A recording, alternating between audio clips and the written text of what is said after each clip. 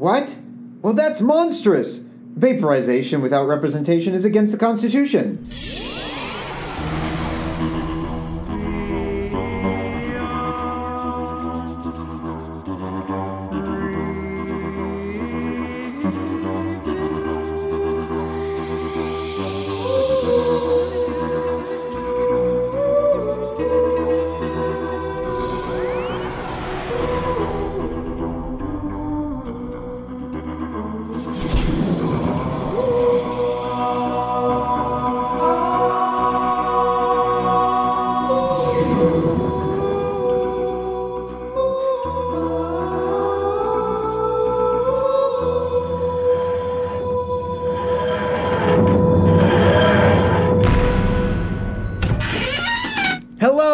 Welcome to the Whovian Review. I am Michael. I'm Shelby. Colin is my name-o.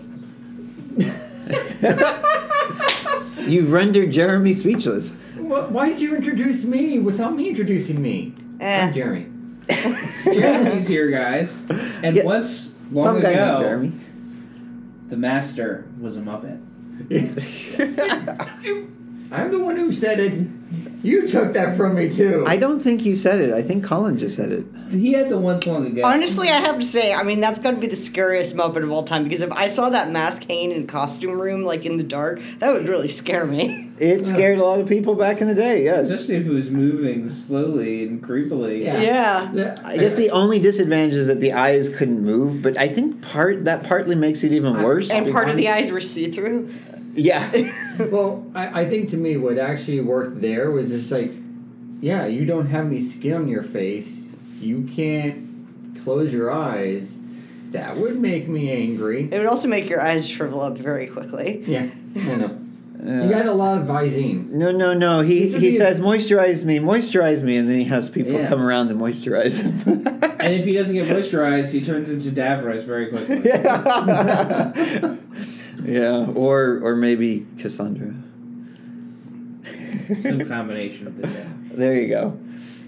Yeah, so, this one was kind of exciting with the whole Gallifrey and, assassination thing. Time Lords, the Master. Yeah. I love how it starts off with that little scroll, and it's kind of like Tom Baker's very booming voice kind of narrating the whole thing and made it really gothic and kind of intriguing. Yeah, and the scale of this, too. It's not just one world that might be hanging in the balance. No, it's like 300 of them. Plus, we've got the entry and leaving in the Matrix in the opening titles. Yeah, the Matrix is older than, the Matrix, as it seems. Well, and the movie The Matrix clearly ripped off a lot of these concepts. Yeah, also the movie Jumanji. I was getting total, Colonel vibes, chasing Robin Williams through the jungle, with his gun, kind of a thing. Also, not sucked into another world.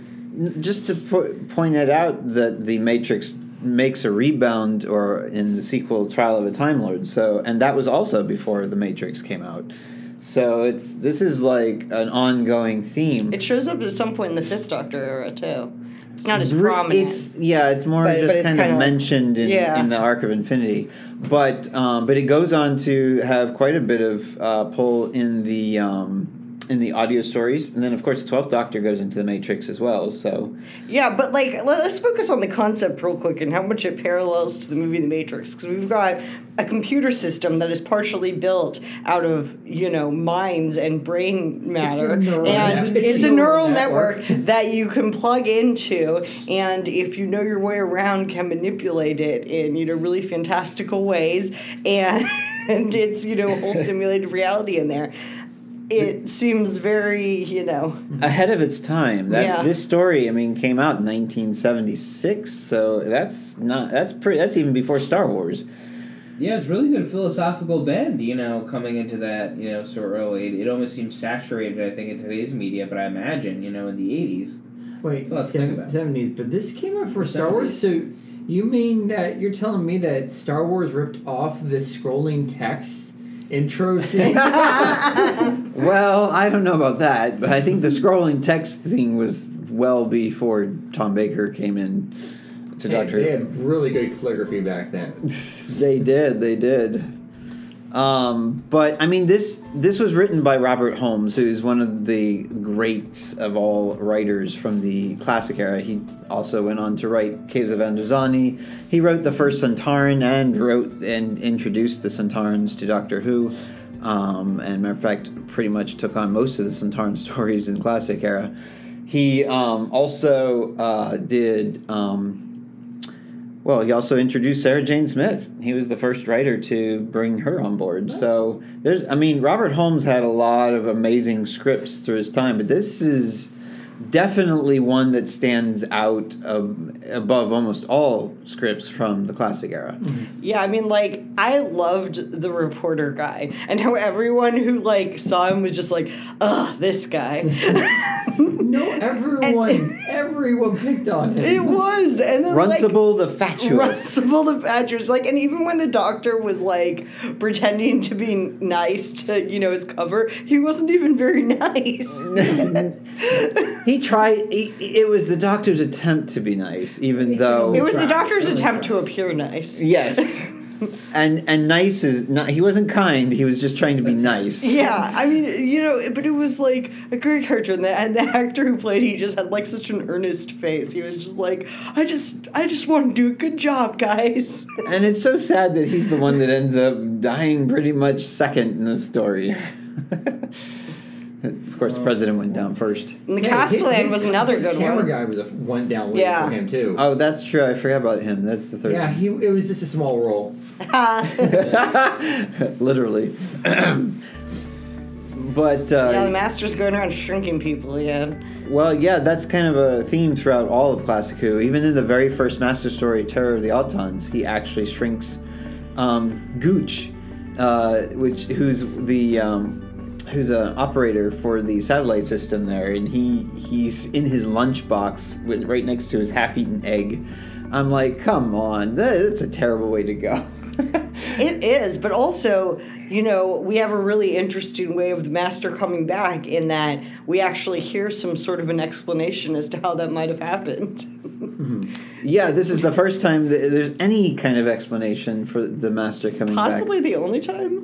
Yeah, possibly the only time, because it's a running gag that the Master always escapes everything. I mean, he even escapes in this story without any real explanation. He falls to his doom and then ends up back up again. Yeah, but the Doctor was like, blah, blah, blah, timey-wimey, that super Rassilon sash and stuff.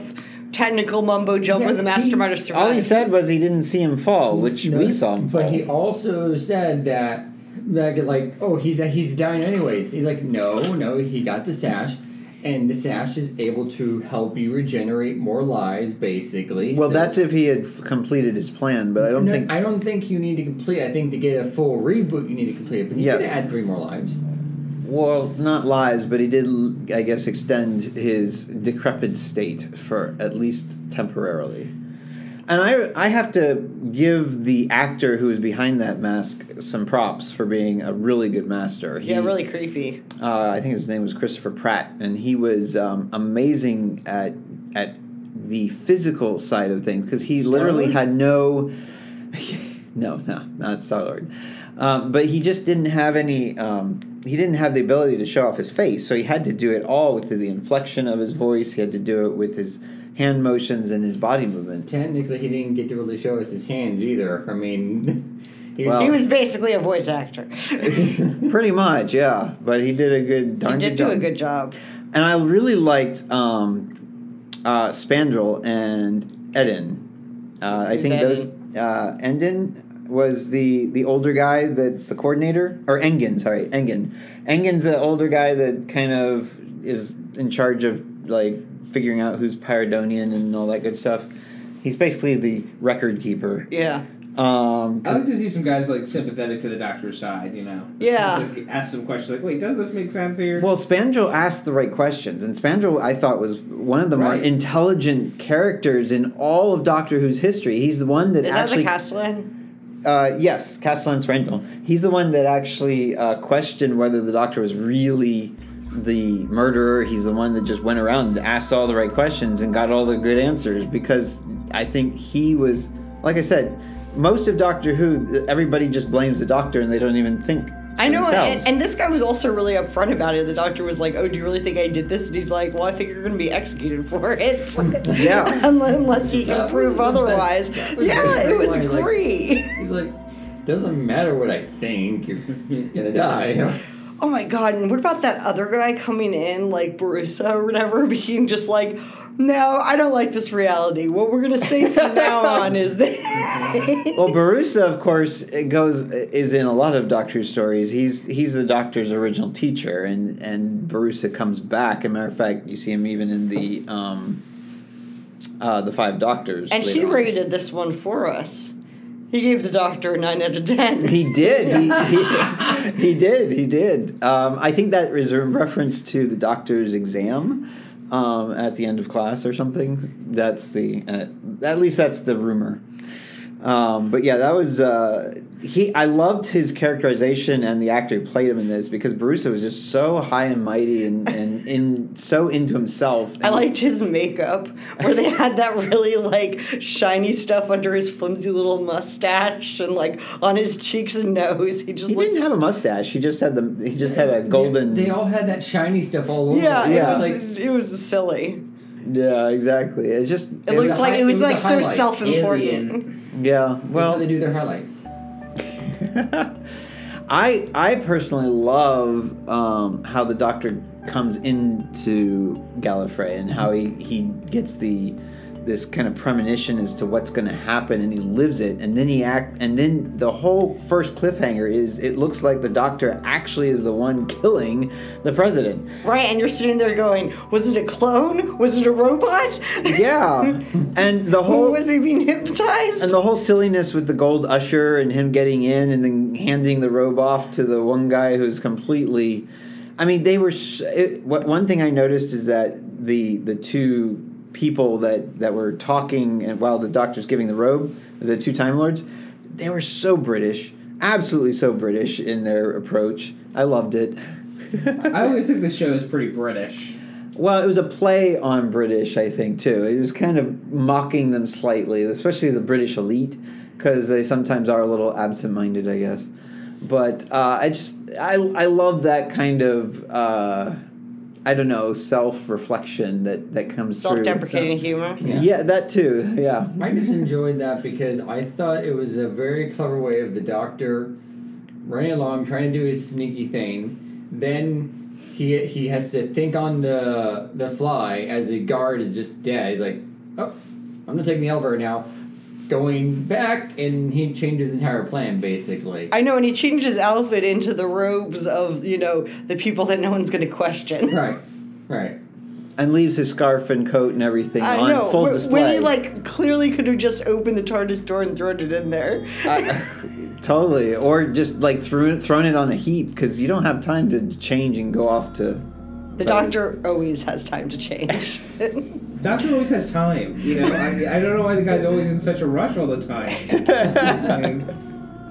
Well, he's on Gallifrey, so they do have a little bit of expertise in TARDISes, I think. So we really haven't talked about the other villain of this one, Goth.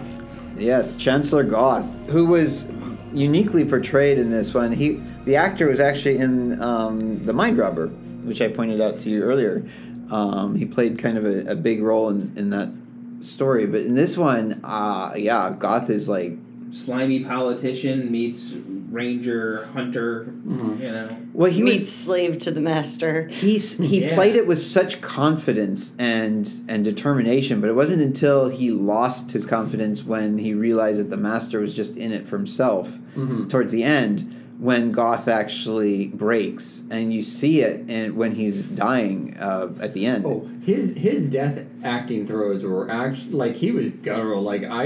I felt like he was. Oh, they actually killed the actor during this. Okay, now it makes more sense. Yeah, I mean, there's a lot of blood. It felt very believable. Now it makes a lot That's a man who is dedicated to his art. Yeah, final roll. The makeup on his face, though, made it look like he was really burnt and scarred. And also, not only that, but when they're in the Matrix, and let me say, some of the Matrix sequences were absolutely thrilling, chilling, and very well shot, because they utilize some of the forests and swamps of, I guess, England. I don't know where else they would have gone for this. We have islands.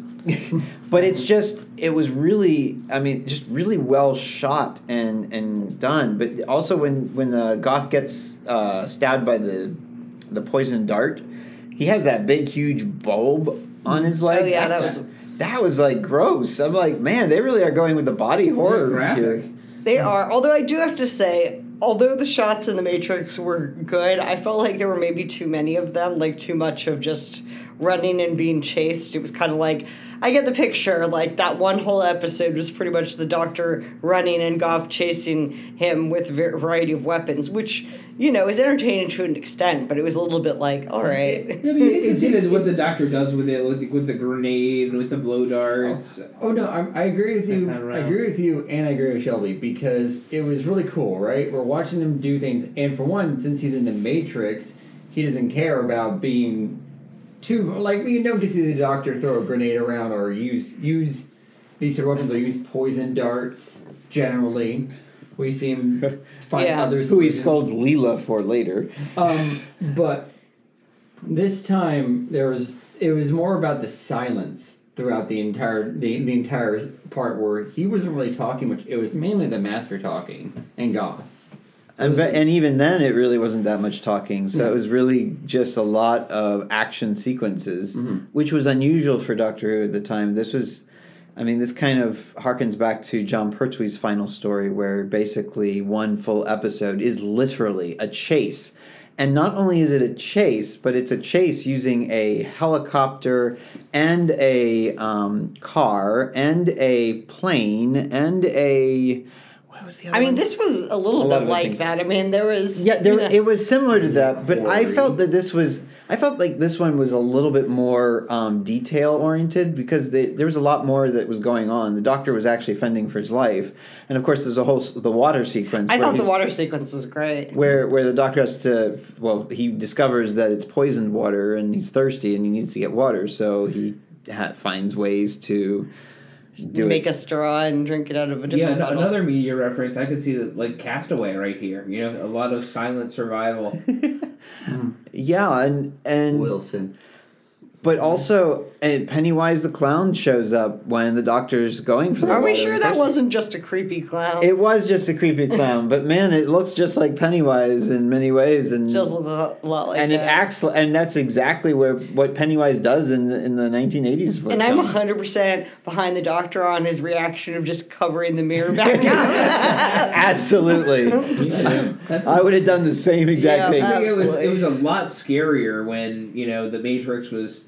A lot, and at least, Goth was a lot more abstract in his control. There were the Matrix being eyes, out there in the landscape and throwing random stuff at him, rather than when he was personified, kind of chasing him around. Yeah, with a gun. Big advantage. But it seemed like, he could get hurt. But it's like, oh, this is something that I could kind of fight. Yeah. Well, like, that was the weird thing. He was like, you can't defeat me. I'm like eyes, and everything else is like, okay, I'll fight this on your own rules. And then he's there. Yeah, it's like, oh, well, I'll kind of fight on your rules then. I think the idea was that the where they were was kind of conjured up by Goth. He thought of that whole area, but he also had to go in there to actually take down the Doctor, because if you think about it, the Doctor's already in the Matrix. Goth has to go into the Matrix in some way too. He could have stayed on the biplane. But his aim was so terrible. Yeah, but he could have sent, wildebeest to trample the Doctor or something random. Yeah, it seems like there's a lot more control there than just let me traipse around with my gun and get injured and Imagine some cobras. Just you're good. Well, maybe Goth wanted to have fun with the Doctor. Play with him. I mean, I think the Master probably away did. between before Goth was just like, no, my imagination is stronger. You are so why couldn't Goth imagine them away? So here's how I look at it, and this is mainly because we've seen the Master throughout the time and how the Master's been developed. I have a theory. The Master is kind of like Batman and Master and the Doctor are like Batman and Joker, in the sense that neither one of them would ever want to win where someone dies or gets taken over. It's not... They need each other. They feed off each other in a sense. So basically, the Master's like... to the end. He's frenemies to the end. So basically, the Master's like, Goth, you can go kill him, but don't kill him. Like, it's sort of the way it's supposed to always work. And in this way, it's the Master's way of saying, well, I mean, as Missy put it, it's like the way we say we love each other. I also really appreciated how the Master had a grandfather clock as a Stardust. Yes, that was great. Ah, goodness. He has a lot of different shapes for his TARDIS throughout the years. Yeah, because his actually works. It works. I know. Although the Doctor does get his to work once. We haven't gotten to that story yet, though. Well, Once upon a time. Once upon a time, At any rate. Do we want to talk about the whole history of the Time Lords and the, magic sash that can help you survive a black hole And the Rod of Rassilon, the Key of Rassilon. Everything is of Rassilon. Rassilon did a lot. Rassilon was... Well, he's kind of the Rassilon. founding member of Time Lord Society, at least. He's got a lot of Ras behind him. I mean, we saw a lot of history and, tradition and pomp and circumstance of the Time Lords in this one. Well, this is, I think, the beginning of how the Time Lords really come into reality for the program. This is where you really get to learn a lot more about them that we hadn't really known. We've seen them before, but it's more just in passing, like in the Three Doctors and the War Games. In this case, it's quite. I think it's quite substantial how much detail Robert Holmes came up with all. Like, this is where we learn. Oh yes, they only have 12 regenerations, 13 lives. That's the first time this has been stated. We learn about the different chapters of the Time Lords and that they're elitists and that they're color coded. They're color coded. Not everybody on Gallifrey is a Time Lord, but because these Time Lords are mathematical geniuses, they're the ones basically running the planet. And they've got presidents who are appointed, and only if they cannot be appointed, they are elected. Yeah, that's a new way of having a presidential system. Also, I feel like that guy wrote down on a scroll or whatever who he was going to choose. Couldn't they just read it? No. That'd be against tradition. It would be. Tradition. Exactly. And, also back to the sash and the rod and the key and whatever, like, they were just like, oh, yeah, we do this. It's just a symbolic thing, when it actually had, some real substantial purpose back in the day, which just kind of also hints at how old the society is. They kind of treat them like the crown jewels of Gallifrey, but yet they actually have power behind them, which kind of makes sense, because if you're Lord President, you kind of need to know what that power is. And that may be why it's not an election, because obviously not every election is going to work out too well. The president may need to know who's going to be next in line, because he knows who's going to get the secrets and the power behind all of Gallifrey. He wants to make sure he's got a good choice, and he makes it the best possible choice. That's what I would say if I was the president. Yeah, so he can make the choice better than all the citizens of Gallifrey combined. Unless he becomes corrupt. But as you can tell, the president's kind of a low-key kind of guy in this story. He's very low-key in this story. He's just I got some names here. It might surprise him a little. Bam, dead. Yeah, he was extraordinarily chill, very chilled after the first few minutes. I mean, I kind of wish we had a little more time with him too, because he seems kind of an interesting guy. Just spoilers. They let us know right at the beginning what was going to happen to him. That's all. Right? Well, okay, but also, let's take a look at this for a moment, because there was an election where there were only 2 candidates, and one of those candidates died. So the Doctor, by default, president of Gallifrey now? I was wondering if that was going to happen. And they pretty much killed him. It was really president determined by death battle. Yeah, I mean, he kind of got kicked off the planet by someone who probably was technically a subordinate to him at that point. And also the fact that you've got, the Doctor, he's literally the one that affects Goth in the first place. So you've got the other candidate taking out the other candidate. So even if Goth got all the votes, he's lost anyway. Yeah. Oh, well. Doctor for president. Yeah, Lord President of Gallifrey. Can't put me on trial. At any rate, let's rate. All right. So, how about this episode? I can go first. Tell us about this episode. So, this was a good one. This was a nice, fun episode. I would say that the action scene was the action episode. I will call it was experimental in the sense of just using that much physicality and not much talking throughout it. I heard it was also a little bit. Some people said it was very tense for them when they actually. I think Michael, you said that. The cliffhanger kind of drowning scene. Yeah, the drowning scene was one of the biggest Doctor Who cliffhangers of all time. Mary Whitehouse, who was a huge critic of Doctor Who to begin with, really railed against the program at that point. And she wasn't the only one, though. But I mean, overall, it was that was what I consider a very experimental episode. Just mainly dealing with a lot of interesting physics and stunts. I mean, getting a biplane ain't cheap even then. So I found it really, like, that one was captivating. All the other setup, all the costumes were fun. The story was good. The Master was a Muppet. I enjoyed myself. So I have to agree with our first rating that was given this episode. I think it was, a 9 out of 10 his teacher gave him? Mm-hmm. So yeah, I agree with him. 9 out of 10. Good times. Would watch again. Yeah, so that resonates a lot with me. I think a lot of the experimental parts were a success. Nothing else was unexpected, and I think it was refreshing. I think it came up to my, 2020s, kind of palate in terms of, like, I do expect there to be a little blood. I do expect there to be, some almost drowning as part of a cliffhanger. And, with that, I think that the action was well done. While there wasn't a lot of dialogue, I think the pacing was spot on. I don't think that there was any real filler in this episode, to point to in a meaningful way.